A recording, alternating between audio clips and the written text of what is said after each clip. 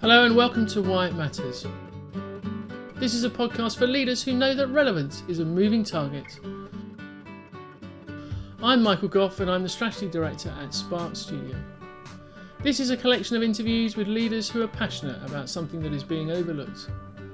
Sometimes that will be a brand, a product or a service, but it can also be an idea, something that has lost its value for many. And to re-express relevance, you need someone with vision.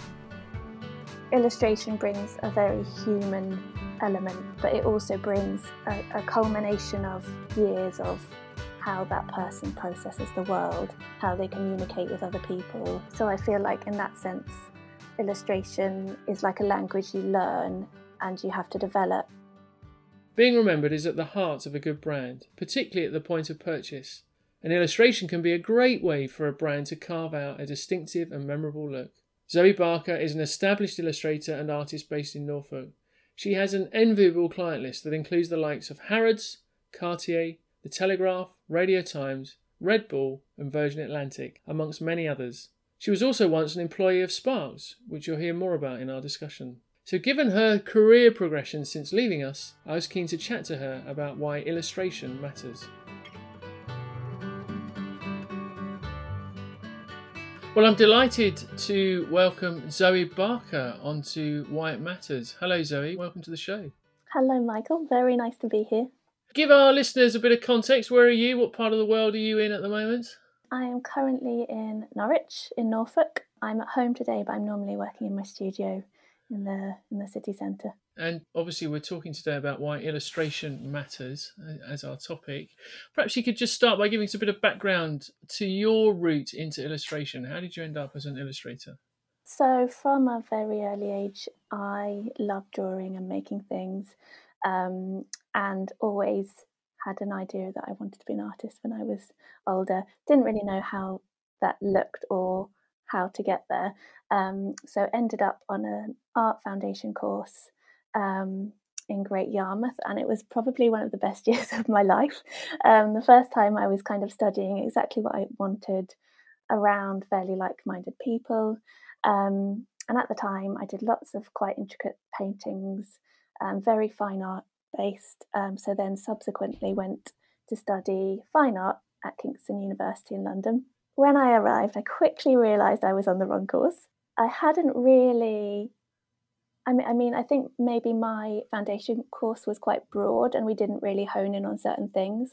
And the fine art course I found myself on was very conceptual, and as much as I liked that, I was quite traditional, and all of the people's work that I loved happened to be illustrators. So I had some chats with the people on my course, the course leaders, the illustration course at Kingston, and some of them had said, oh, you should probably reconsider and join an illustration course at a different uni.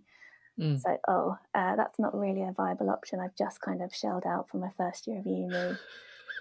I'd left Suffolk where I grew up and was loving being in London. So I just kind of persevered, and I ended up really loving my fine art course. It definitely taught me how to think visually, and probably the best thing I learned was how to be critiqued and how to take criticism, which there was lots dished around on a fine art course. And I specialised in drawing, so I really enjoyed that. But then coming out of uni, I was completely clueless. So just asked as many people in kind of semi-creative fields for advice, started making an online portfolio and a website, and eventually very generous design studio let me have some work.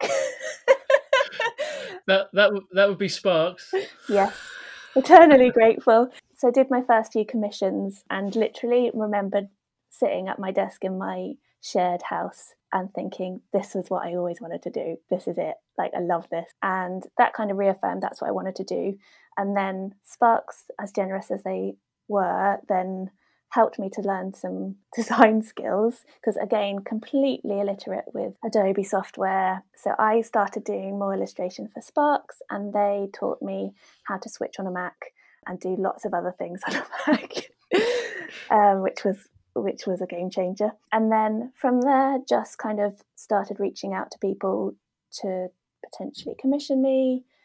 build an actual illustration portfolio rather than a fine art portfolio, and then have kind of been freelancing mostly ever since. So when did your freelance career start? How long have you been out sort of doing it solo as an illustrator? So I graduated in 2007 and probably solidly freelancing from maybe 2011. Have always had kind of part-time jobs to top me up when needed, and also for my mental health, because I've had a few dips with that where I've found freelancing very difficult. But now I'm loving freelancing, and I've learned so much along the way about how to keep routines and how to keep a check on my mental health while freelancing, and now I wouldn't have it any other way. But it's definitely not been the kind of, oh, I just got spotted first year out of university and I'm a success story. It's definitely felt like a bit more of a just keep going and something might eventually happen, you know.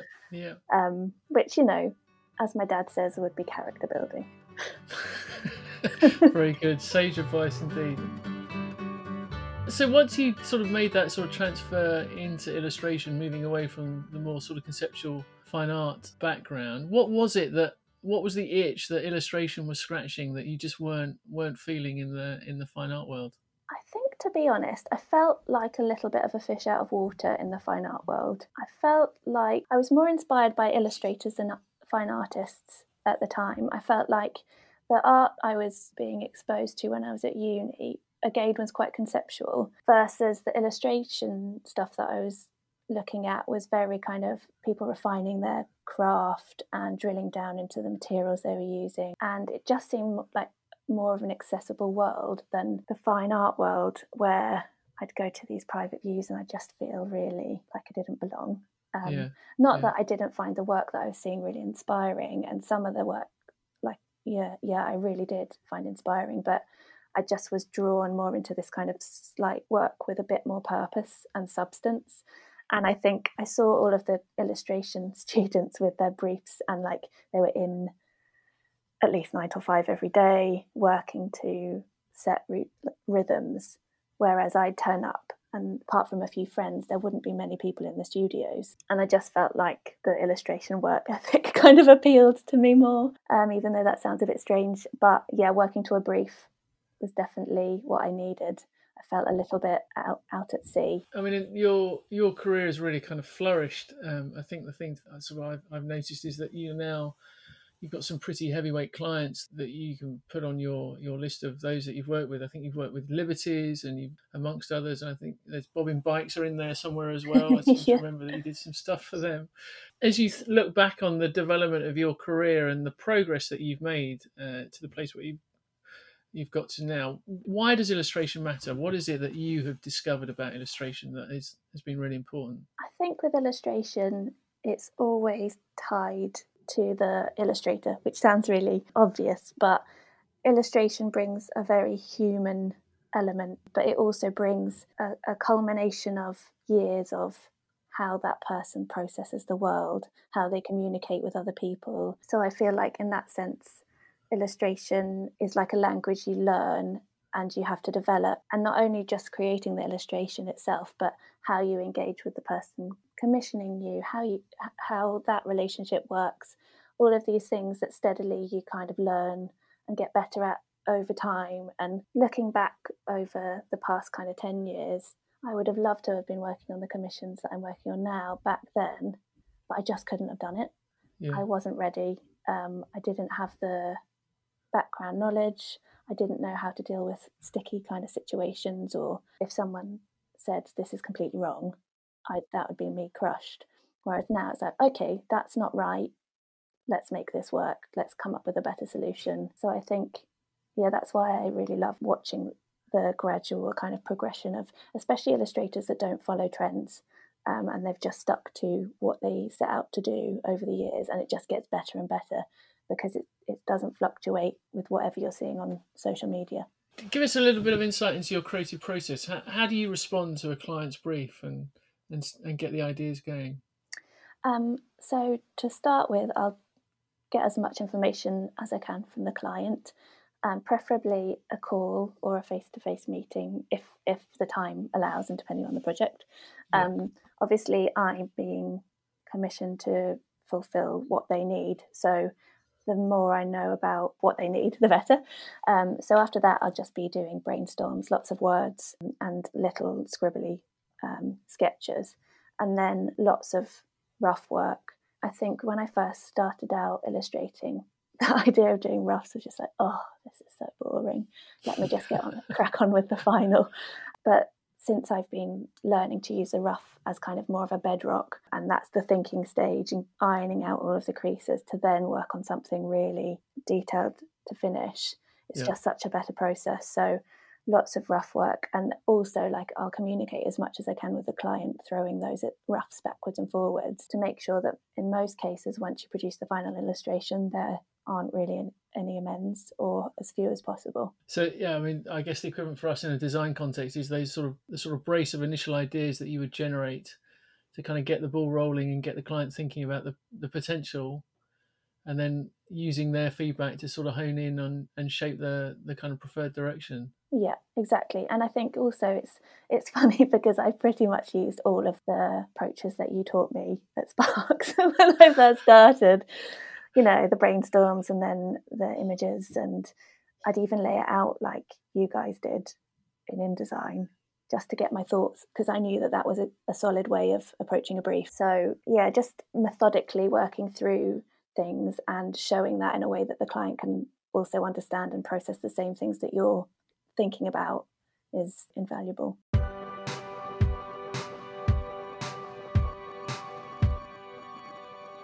Have you ever had a point where the approach or the style that you represent, obviously every illustrator has their own sort of, as you say, their own kind of voice and the look and feel to their style, that it just isn't clicking for the brand or the business that have commissioned?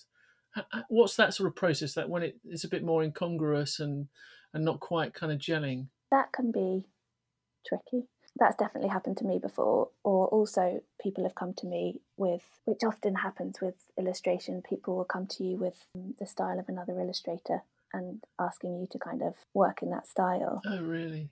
It happens more when you're a younger illustrator, I think. And I think it can be really easy to just jump on it and be like, well, it's work. But actually it doesn't do you any good. And it doesn't kind of support the illustration community either. But I think also a strength as an illustrator should be to turn down work when it's not appropriate.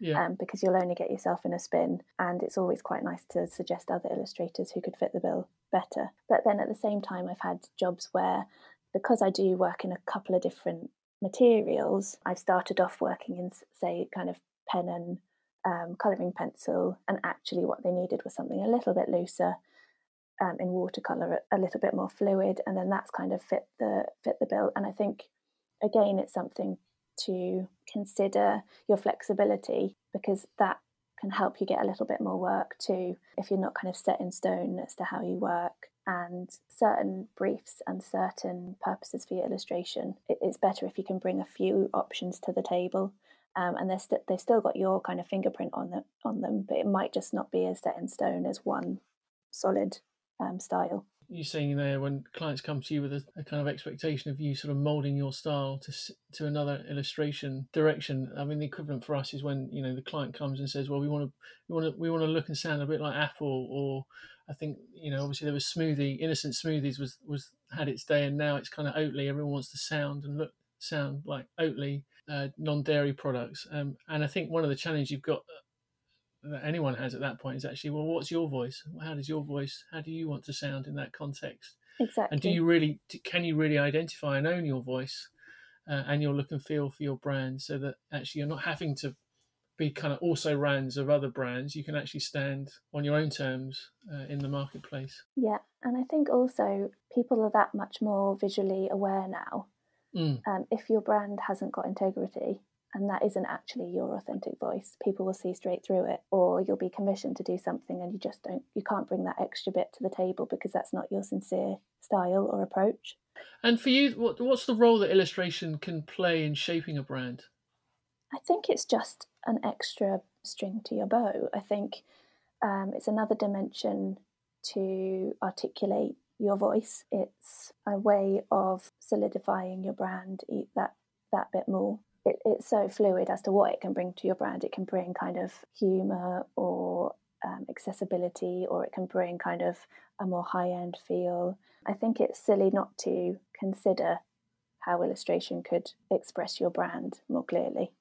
We certainly find actually it's a fantastic way to encourage personality to come out in a brand, because at the moment that you get that sort of hand drawn quality, it obviously that it resonates a certain kind of characteristic, and as you say, it can be quite sort of traditional or austere or kind of luxury, or it can be quite sort of jovial and friendly, and the actual illustration style then reflects the brand values of the organization. Yeah, definitely. And I think when we are bombarded with so many images on a daily basis, whether that's on our phones or in shops or billboards, wherever we are, there's so many images vying for our attention. Something with a kind of human element is going to Yeah. grab you much more, because it's got a warmth to it, because someone's created it and thought through it more. And I think that just then gives you a bit of a kind of allegiance with that brand. You kind of soften towards that brand because of that. So I think it's quite a clever, if it's used well, I think it's a very clever vehicle for any brand. And who do you think is using it well at the moment? I think a lot of people are using it well. I think people that have always used it well, like Monocle, Rafa, The Guardian, always very, very big and very thoughtfully used illustrations. But people like Arquette, Okay, I yeah. think they're very clever, and they have quite sketchy little, almost cartoony illustrations. They're the sort of sustainable fashion brand, is that Yes, right? and I Yeah. think they're part of the H&M group, but the way their branding has positioned them is is kind of poles apart. Their branding is really, really thoughtfully done, but yeah, their illustration just kind of adds a little bit of a quirk and funness to it. And who else does I think of? Drake's are a really Okay. good one for their use of. Again, it's kind of them being like a Savile Row men's fashion house that could kind of come across as very inaccessible and quite highbrow, but the illustrations they use are quite warm and add a little bit of humour and personality. Yeah, I think all of those guys are using it really well. But even people like Marks and Spencer's, seeing such elaborately illustrated packaging, when you just look at when you're simply going around the supermarket, I think that's amazing.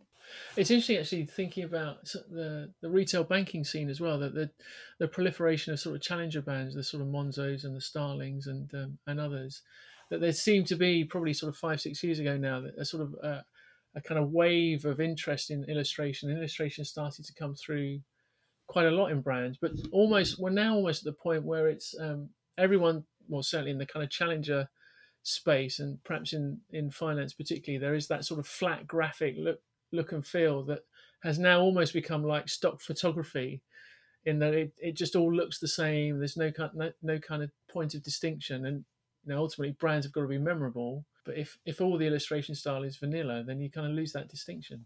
Definitely. And I think with that, you lose the hand of the illustrator, because I think it could just, like you say, be stock imagery. I definitely think you can kind of sense of a returning to more traditional mediums in illustration, or just approaches generally. I think it's funny because I always felt a bit kind of, oh, my style is a bit oldie. Like lots of people used to say it looked like an old man had drawn my work, which I think is the best compliment. But I think it's really easy to compare yourself to stuff that does really well on Instagram, the kind of flat Yeah. graphics, very bold colours, and you look on the illustrator's illustration feed and it's all the same kind of colour palette and very curated. And often with illustration, it's hard to be like that when you're being commissioned by so many different people and types of companies. It can't all look as consistent as that. And I think I used to kind of compare myself to those illustrators, feeling a bit old farty compared to their kind of modern graphics. Yeah. But I think there's a bit of a turning. Maybe I think the illustrators that have been using those approaches, and it feels more like an artist than just churning out kind of. Nothing against those kind of styles of illustration, because I think they're brilliant too. But I definitely think there's a place for more visibly hand rendered illustration. And two, if you were chatting to a kind of head of brand or head of marketing who's thinking about the role illustration could play in their brand, what would you say to them as they kind of consider the options of where illustration fits into their sort of toolkit? I would say speak to an illustrator or as many illustrators as you can, as early as you can, but to use them as an expert. I think often an illustrator can be used as a hand, just a hand that draws. And I think working as an illustrator, you get such an awareness of how brands use illustration, because that's generally what you're doing for them. You can be such an asset to them, kind of in the early stages, almost working, like you say, to work out how they can use illustration. They're an expert in their field as much as an art director or a graphic designer. So I think that's really crucial. And I think don't put a time limit on it. I think working out a house illustration style needs some real kind of throwing around of ideas and mulling over, seeing what works and seeing what doesn't work. And to come up with a house style, like, you need to give that, like, that's a major thing that can completely change the image of your brand. So not putting a time limit on it, having space to come up with ideas that don't work, going back to the drawing board, literally. I think that's a big process that can't just suddenly be like, oh, we want illustrations like those guys. Can you replicate? Like, that's a nightmare. So to be like, come in, let's chat, let's do some sketches, let's have a think, then let's come back again and do some more sketches, and then we might be on the road to designing a postcard or something for something, something small. Yeah, and I think what's helpful in that is remembering that, talking to the illustrator as an expert, you're moving away from seeing illustration as a kind of tactical, executional resource to actually something that is really strategic and actually can have a kind of a proper underpinning to help shape the tone, the look and feel, and the direction of the brand in a way that's really distinctive in the marketplace. So yeah, seeing them as a strategic partner rather than a kind of tactical delivery supplier, really important. Yeah, I think it's kind of like when you're designing a book, don't just get the illustrator in at the end to fill the spaces. Like, yes, they can help you build the book because they're so well versed in building books that they again can bring their expertise to make it that bit better. Great. And what are the things you're working on at the moment? I am working on some magazine covers, which is really fun. They're buildings, so doing lots of nice building illustrations, and I'm actually drawing some portraits of local people at the moment for Oh wow, like a local guide that comes out. Well, it used to come out every year, and it was one of the tools I used to convince my husband that we should move to Norwich. So I'm quite grateful to them. So now I'm drawing lots of Norwich locals. So it's nice to have some portraits and some buildings on my drawing board. fantastic. And to anyone who's sort of starting out or thinking about a career in illustration, what advice would you give?